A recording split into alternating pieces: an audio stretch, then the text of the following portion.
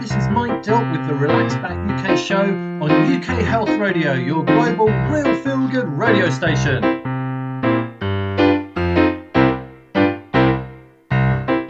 On the Relax Back UK show, we explore all kinds of health topics, so keep listening and enjoy the ride.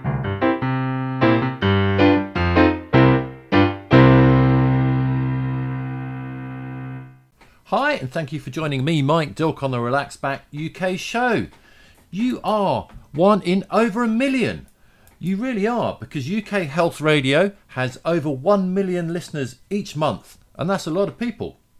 Okay, so I hope the summer's going well for you. I hope you're enjoying the school holidays and your children aren't too bored. My eldest has been listening to lots of podcasts, actually, and I asked if she'd listen to any of my Relax Back UK shows. She was kind of non-committal. But if you want to listen to a few more and you want to maybe listen to some of the past shows, that's easy to do. You can go to the UK Health Radio website, find me on the presenter list. That's me, Mike Dilk, where I'm on the list of presenters, and click the Relax Back UK show. And all the past available shows will be there, so you can click on any one you want to listen to. Or you can go to my website, which is relaxbackuk.com. Click on the radio tab and you can see all the topics that are there, and if you click on those topics you can get a short video by way of an intro, and you can really see why I've chosen radio. You will see that I do actually have the face for radio. My guest today for this week is Dr Callie Seaman from Aqua Labs and also MedCan Support. She is an expert in hydroponics and also how medicines derived from cannabis can help many, many people. Things like barbiturates, things like your opiates, you can't overdose on this. It doesn't connect to the system where it stops you breathing. She herself suffers from epilepsy and uses prescribed cannabis medicines, and is also a great guest and wonderful to listen to. So please do hang around for a great show. Thank you.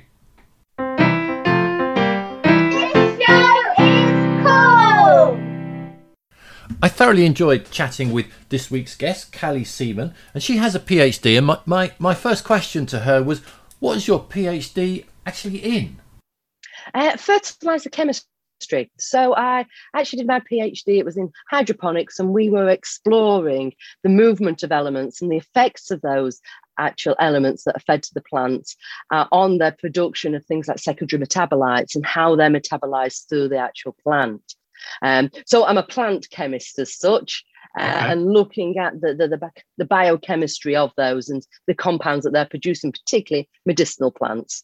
All right. So are a lot of plants that we use and eat and all the rest of it actually grown using hydroponics at the minute? Or I always thought hydroponics was a bit kind of sci-fi.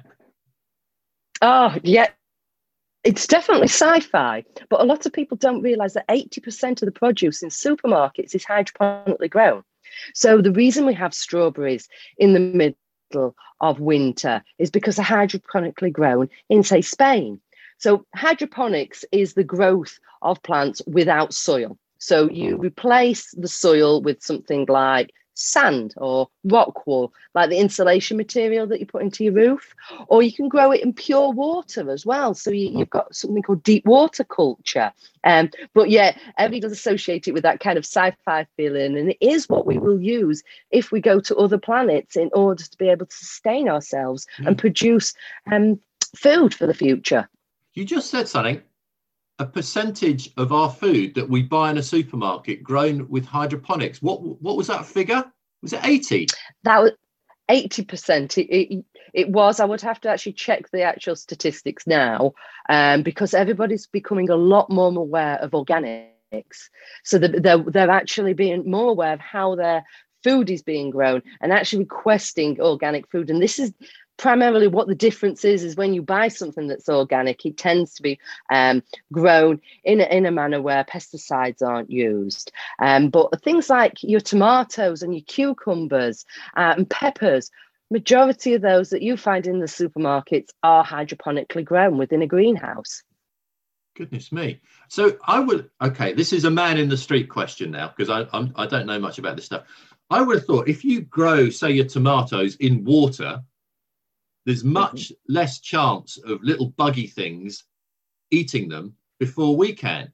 So you could grow things in water, hydroponics, and call it organic. Could you? Well, this is the really kind of strange grey area with it all.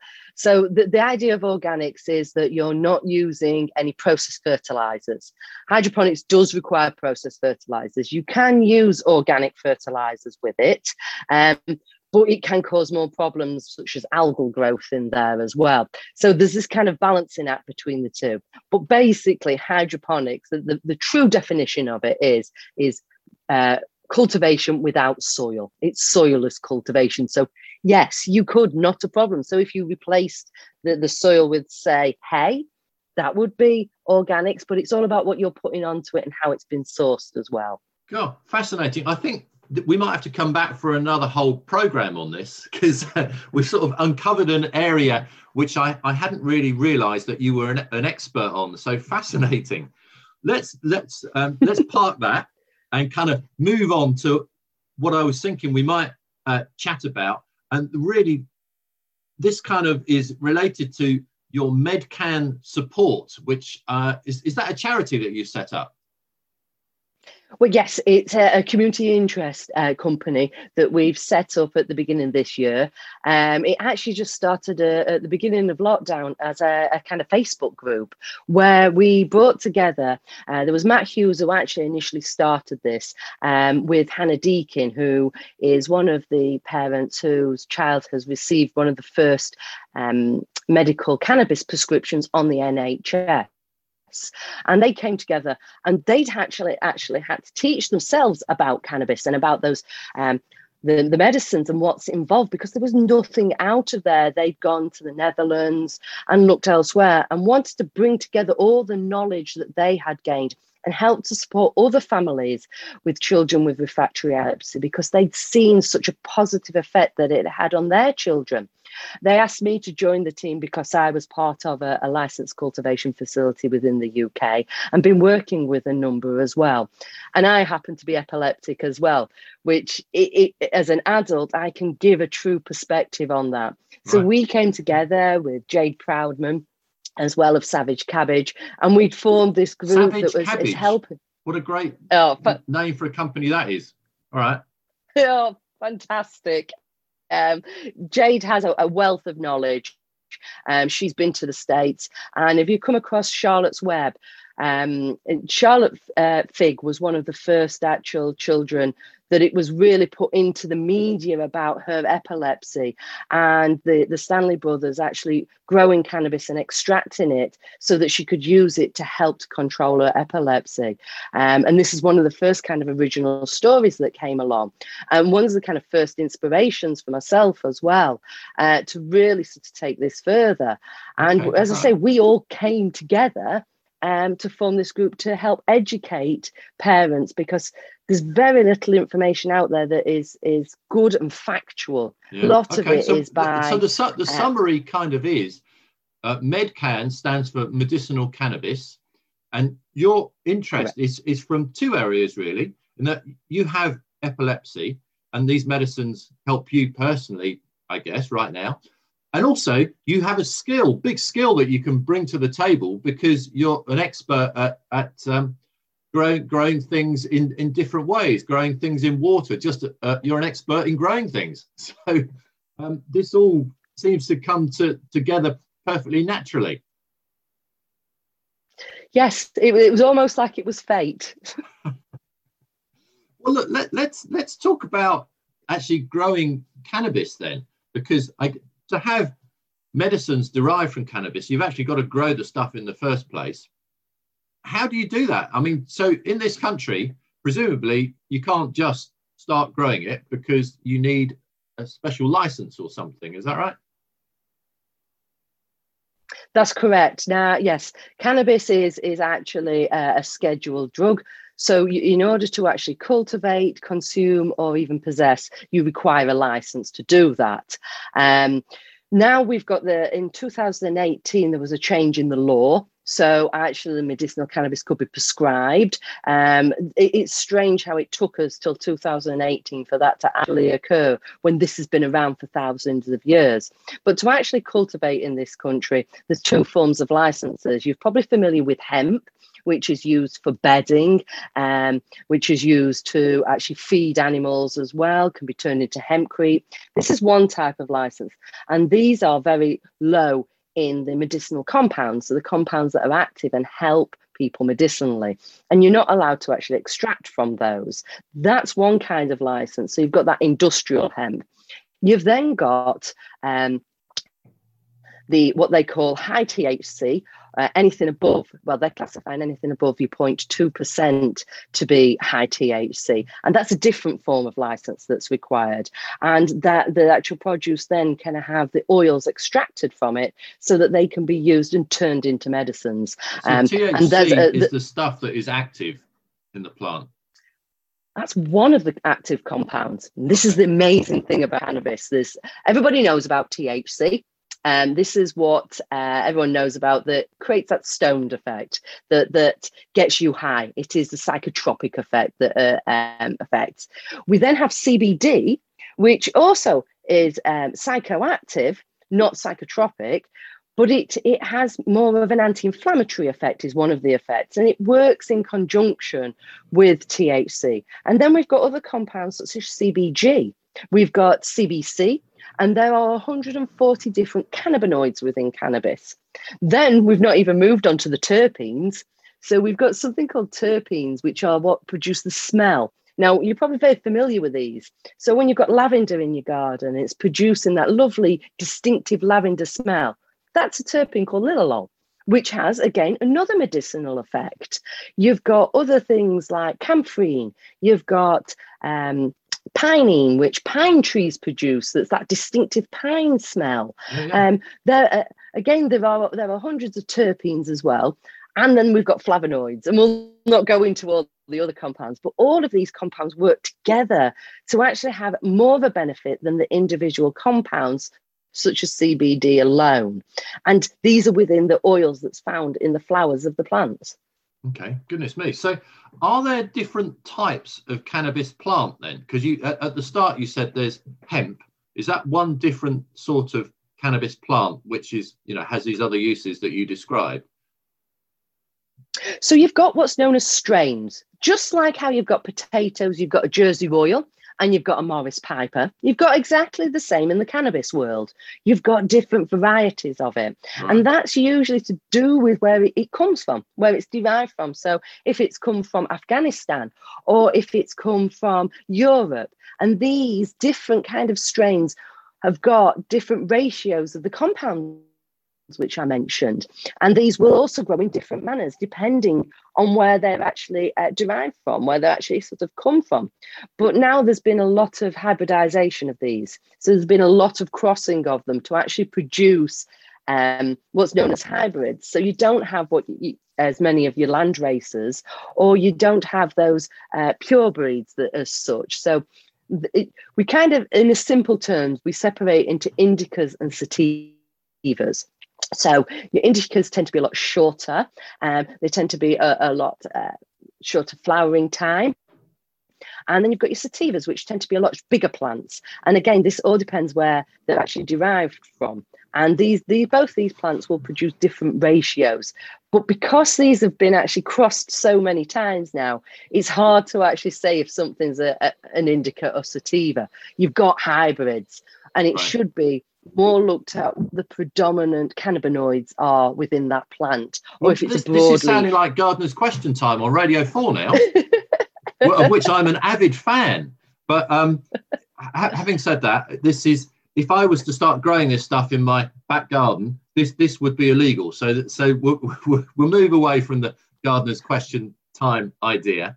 But effectively, I guess, so some of these plants are better medicinally than others, or possibly better for medicines for different things. Is that right?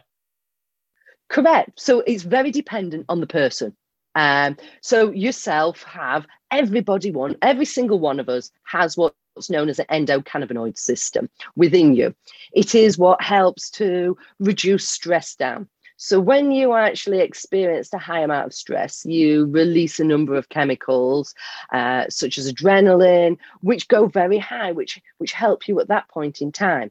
The endocannabinoid system helps to bring that back into balance, back into what's known as homeostasis. And it helps also with communication between the different systems within the body as well. Unfortunately, this isn't actually taught within medical school, the endocannabinoid system, but that is changing. Thanks to people like the MCCS, they are helping to actually talk to doctors about that. And this is part of what we want to do at MedCan Support as well, is to help to bring it to the public's attention and bring it to doctors' attention and nurses' attentions and all healthcare workers, so that they can learn about this, so they can understand the potential of cannabis.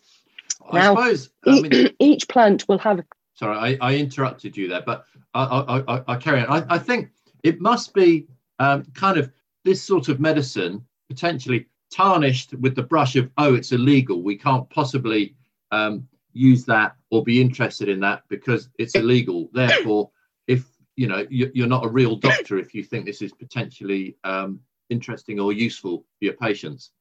You've hit the nail on the head there. This is part of the problem, the stigma associated with the actual recreational world, because that's where it's very popular, and that's actually where the stigma's been attached to. There was a lot of prohibition occurred in the US that actually then fell over here into the UK as well, and this was happening back in the 1950s, and there was this whole kind of prohibition connected to it, which actually stopped it being prescribed and used medicinally, and it was seen as the word marijuana. It was used actually as propaganda against and racism against the Mexicans, associating it with being lazy, not getting anything done, and this stigma stuck to it.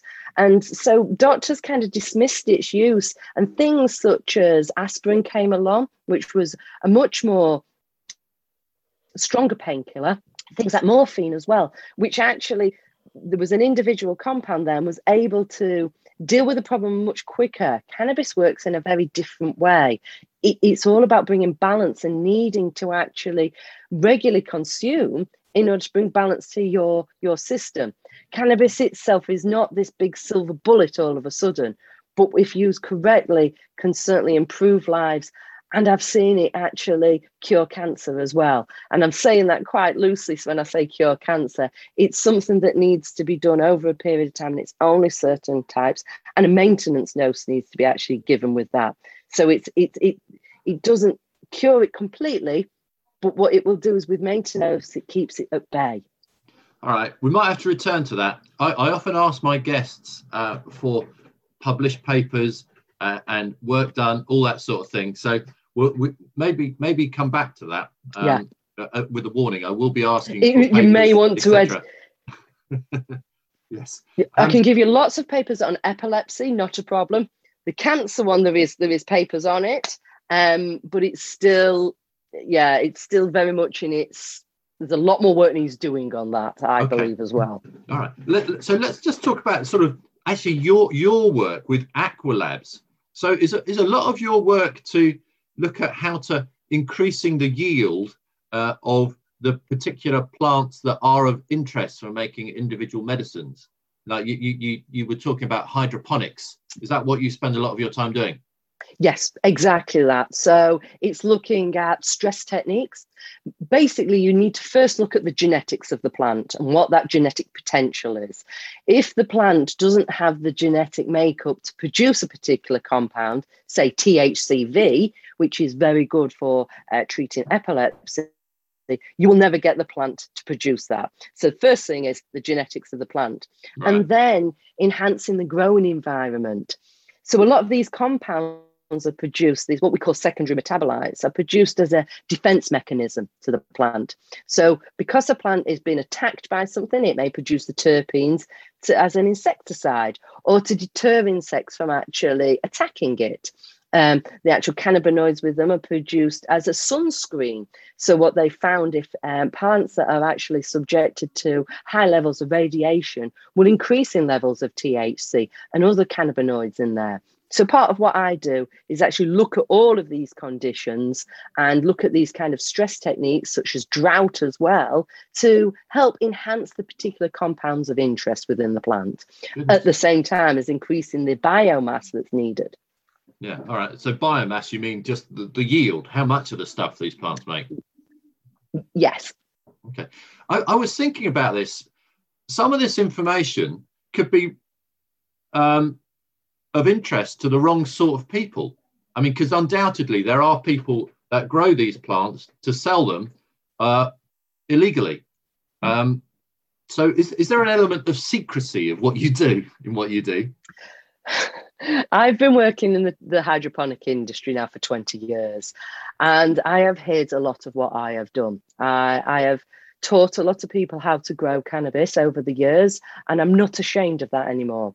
A lot of sick people, a lot of people who wanted to just self-medicate and not have to associate themselves with the criminal element of it. They wanted to be self-sufficient and grow a couple of plants so that they could treat their ailments themselves and not have to deal with that. Unfortunately, yes, you're right. There is a criminal element to it, and there is large gangs. But hopefully, through this, bringing it to the mainstream and allowing people to understand more of this, and these clinics that are being set up so people can go and can get it from a reliable source and know exactly what they're actually getting. So they know if it's high in THC, or they know what the terpene profile is within it. And things are changing.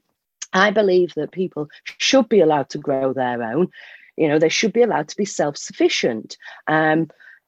However, there's always, with any industry, DVDs, there was a criminal element to it where there was people copying those many years ago as well. But how we tackle this, it is a difficult one. Yeah. And things are changing. Again, it could be the topic of another show, actually, because this is a vast area, isn't it? A huge area. One thing Massive area. Yeah. One thing I am really interested in for you personally, how your interest in this field started, because you actually have a medical use for this, don't you?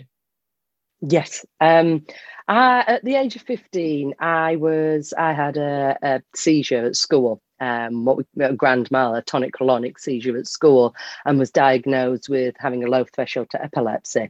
I was very quickly put onto a drug called clomazepam. Clomazepine, not clomazepam, I apologise, clomazepine. And I was very quickly put onto that. And my dad didn't like it at all. He didn't like the way that the doctors weren't really interested in me. They were very just, we'll just up the dose. They didn't really sort of look at my lifestyle at all. And he consumed cannabis for a number of years and introduced me to it then. And this was back in 1995. This was before published work on the endocannabinoid system had occurred. This was before we really knew the science behind the endocannabinoid system. And he always encouraged me to, rather than drinking, to consume cannabis to help control seizures.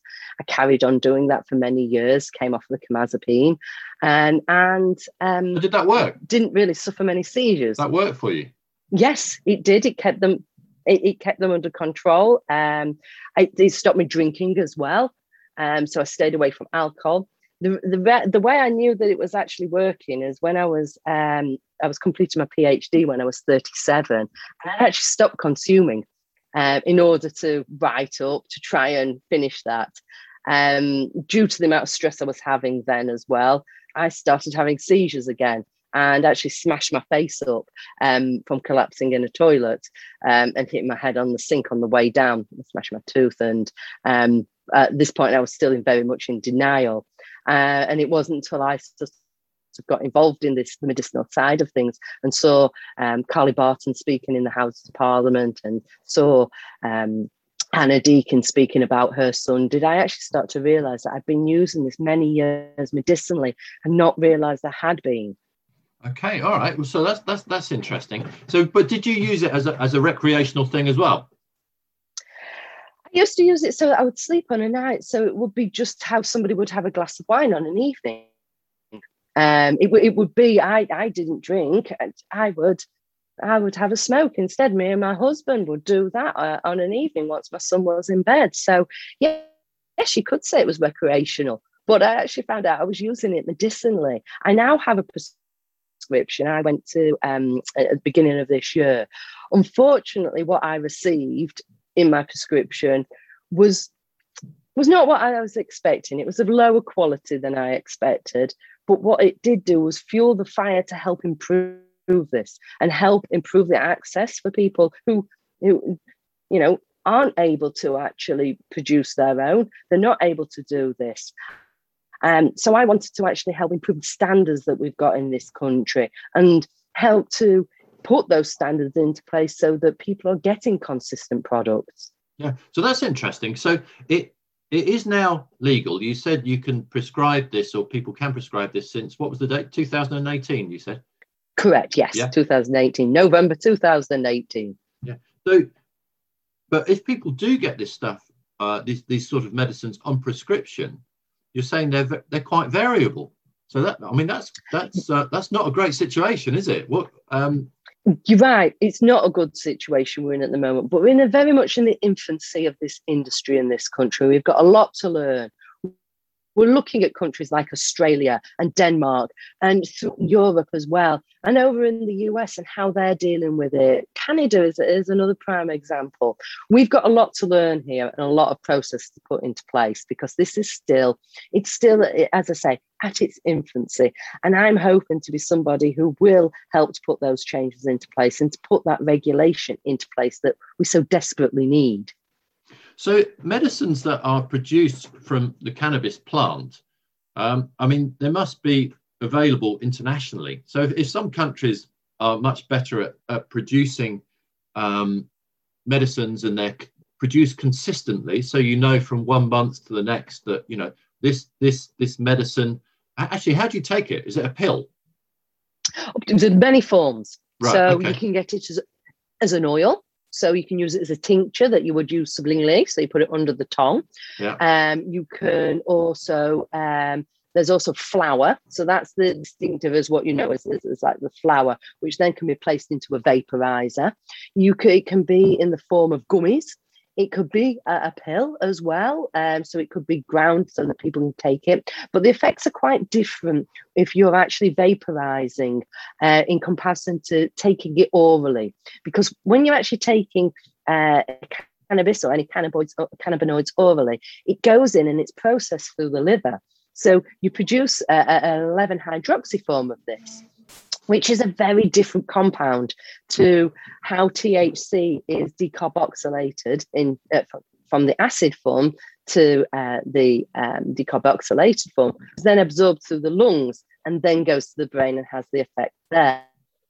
And the actual effects are a lot shorter as well. So there are different forms, and this again is what we're doing at MedCan Support. We're helping to educate people about the different forms, particularly for children. A lot of those are sublingually, so there are oil forms that they receive theirs, and it's a lot easier to dose that than using a vaporizer. That tends to be more for pain, so for an instant relief, and people find it to be very good for that. Okay, so I was saying, if these different drugs are available internationally, and in countries that have been using them for a while, is there not a system of making sure that they're all consistent in other countries that we can kind of piggyback on or copy? We're looking towards doing that, yes. I think one of the things that we really do need is a domestic supply. What we need is it to be produced in this country, because what a lot of the holdups are is actually coming into the country and going through importation as well.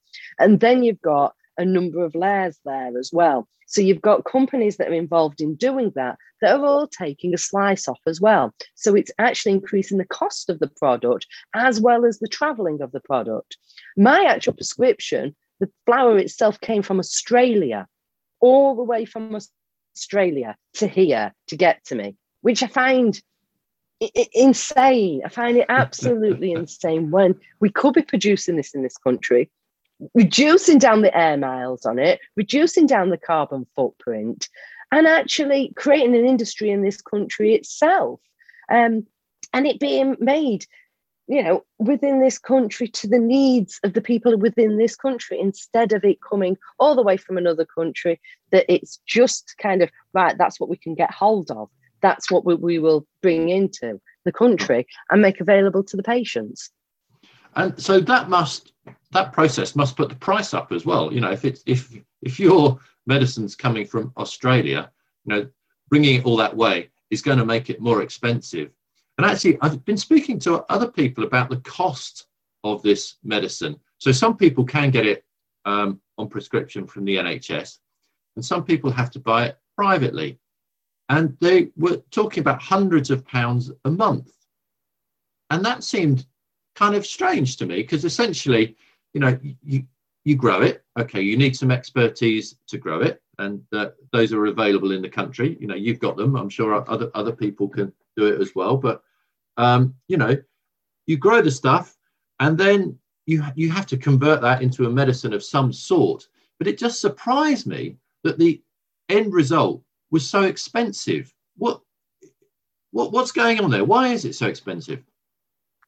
So there's a number of reasons. So usually a lot of these facilities are indoor facilities. So they will use artificial light to grow them, to make them more secure. And we spoke about the hygiene side of things, that hydroponics, you can be in a lot more control of the bugs there. So there's less need to use for pesticides. But because it's an indoor facility and artificial light, that has an electricity bill that goes with it. You've then got that time that it actually takes to produce. So it can be a 12-week cycle is an average.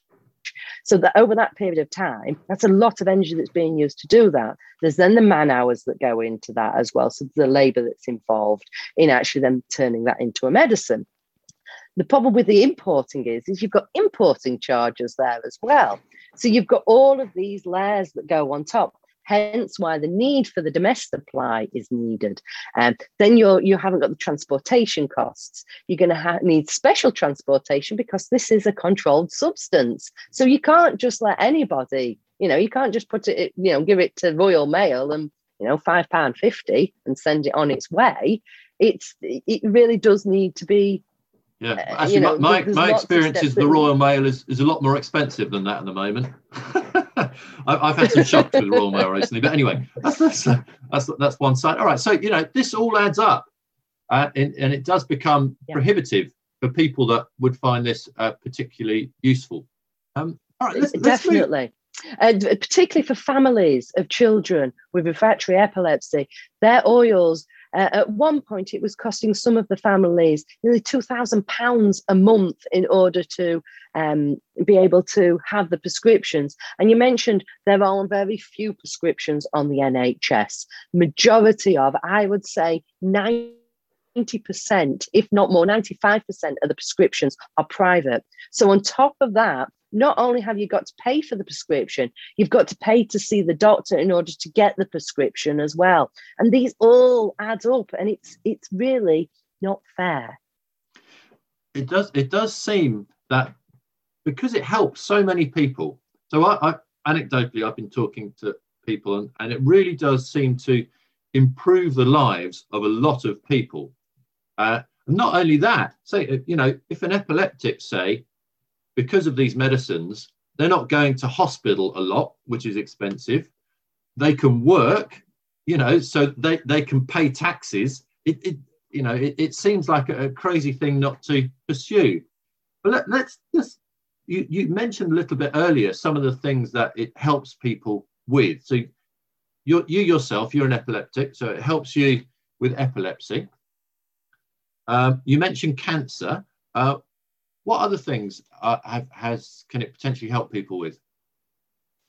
Oh, everything. When I say everything, and it's sometimes when you start reading about it, sound very scientific, I have to say, Callie. No. So anxiety is a good one. Right. Depression, it can help with. Pain is a really big helping with pain management and reduction in the use of opioids, reduction in the use of really addictive drugs which are causing liver damage as well. It can help with fibromyalgia. It can help with, I've actually seen videos of helping with Parkinson's disease. I've seen numerous different diseases it to help with. It's not, as I say, it is not the silver bullet. It is a quality of life improver. So it can help nausea as well, particularly people who are doing chemotherapy. It helps with the nausea is there to reduce that down. For me, it helps with insomnia as well. So it helps me to sleep. One of the golden rules of being an epileptic is sleep. You must sleep.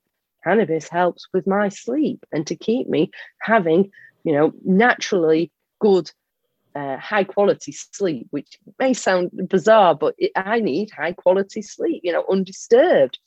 The list goes on and on and on. And it is also, I also believe that it is nutrition for the body. We have this, what I've spoke about, the endocannabinoid system, and actually maintaining that can just help to give you a wellness, a maintenance, such as you take your supplements like your cod oil for your omega-3s. CBD, it can be the same, that it is a supplement that just helps to maintain this homeostasis within your body. Okay. Now, at the start of the chat, I mentioned that I like papers and scientific peer-reviewed papers. And you said, yeah, there's plenty of epilepsy. So research has actually happened for epilepsy, has it? And what sort of there's research. So there's been a big change in the last kind of 3 years. The amount of papers being published has gone up more than 100%. Got a very interesting paper that actually talks about this. The change between between 2015 and 2020. The actual amount of papers been published on cannabis and the effects on things like cancer, the effects on epilepsy, the effects on pain management. There's such a breadth out there of these different papers on different ailments and the effects on it. But yet, for some reason in this country, we keep being told there's not enough research. The problem is it's so obsessed with what's known as random RCTs.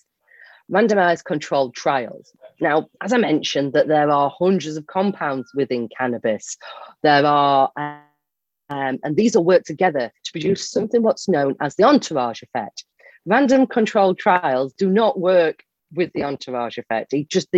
Those kinds of trials don't take this into kind of consideration because there's too many variables in it. It likes one control, one substance, so we can have one outcome from it or two outcomes. Very simple. What we need is real world evidence. And MedCan support is something else. What we're trying to do is actually bring studies together to actually provide this. And we've been part with drug science. We've been part of some of those studies to actually provide this real world evidence and the effects on seizure control within children.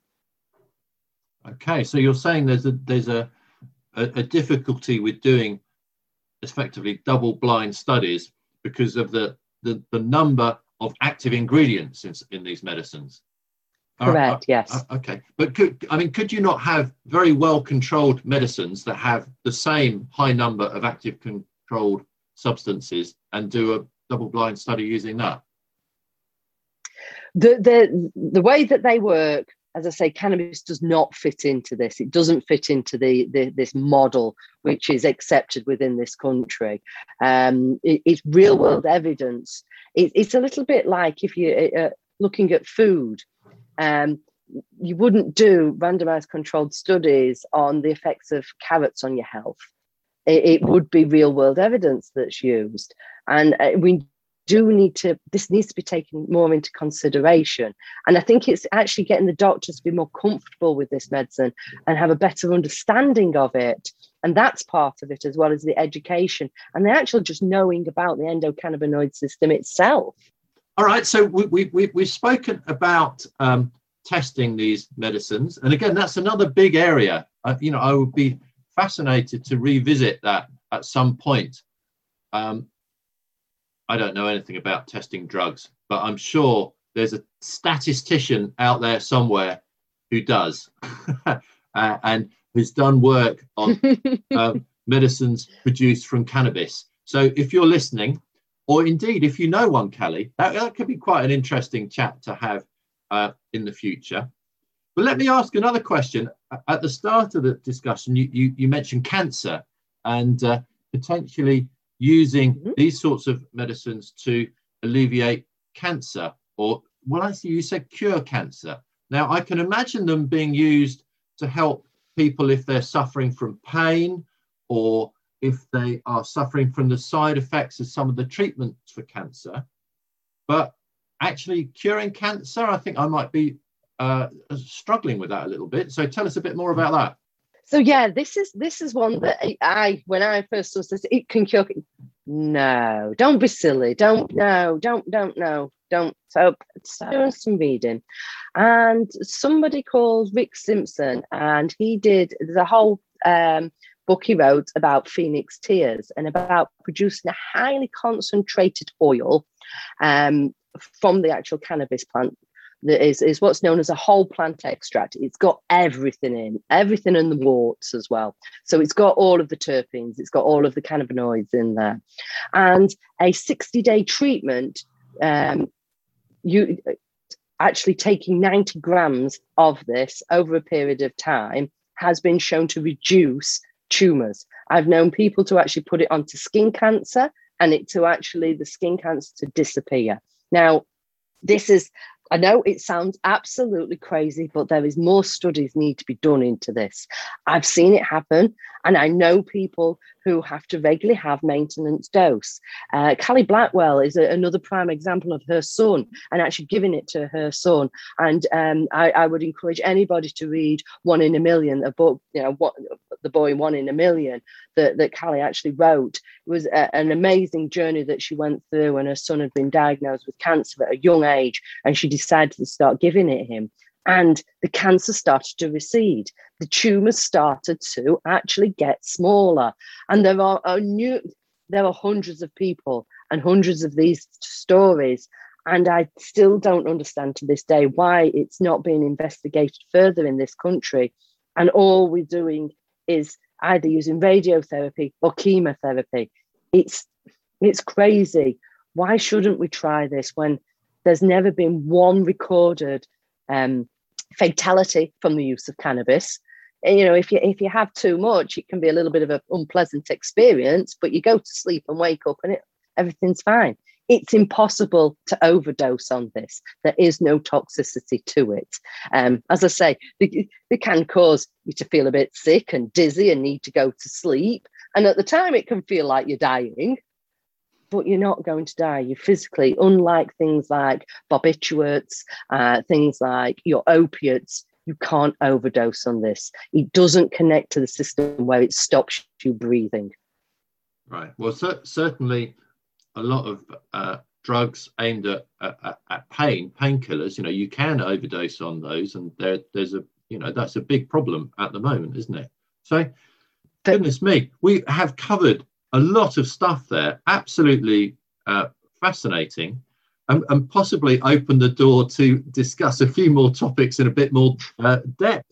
But really interesting, Callie. Thank you so much. What I think people might find useful is if they've been listening to this and thinking, actually, my child suffers from epilepsy, or I suffer from epilepsy, perhaps something like this can help me. A couple of times you've mentioned MedCan support. And so if people want to get a bit more information, is that a good resource for them? I would highly recommend it. It goes through everything from the basics of what cannabis is, talks about the different compounds on there. There's links to actually peer-reviewed journals on there. So we've actually put a section on there so people can actually go and get their hard research. We're not just this is not anecdotal. We're actually providing research that they can take to their doctors. So they've got any questions that they want to take to their doctors about their condition, and present this data to them and show them and get them to the doctors to start questioning this being used as a medicine, and if they can then start prescribing it. We've also got links to support groups as well. So there's a whole support group there of other parents who are in similar situations, who understand what it's like to care for a child with epilepsy. And if cannabis is something you're considering as part of your regime and part of the medicine, we can help there. And it goes through the different kinds of medicines, how it's actually extracted. And we talk about the family life as well. And we've just recently took on board a new ambassador, Mel Sykes, which we're really, really excited about. And we're going to be, helping to educate people more. There's a number of different places to look, but you can check out myself, Dr Callie Seaman, on any of kind of the social media platforms as well, and give me a follow, and you can reach out to me if you need any kind of advice or help. I'm here to help. Okay. And what's the website of MedCan Support? Is it, if you just Google MedCan Support, do you go straight to it? Yes, it'll get you there straight away. And as I say again, we've got Instagram, LinkedIn, Facebook. That's where it really started, was Facebook. Put MedCan Support in, you'll find us no problems. Okay, lovely. Callie, thank you so much for taking the time to chat. Absolutely fascinating. Not a problem. It's been a pleasure. So many thanks to my guest this week, who is Dr Callie Seaman of Aqua Labs and MedCan Support. And of course, thank you to you for listening. Was the Relax Back UK show with me, Mike Dill. Thank you for listening, and please do join us again next time.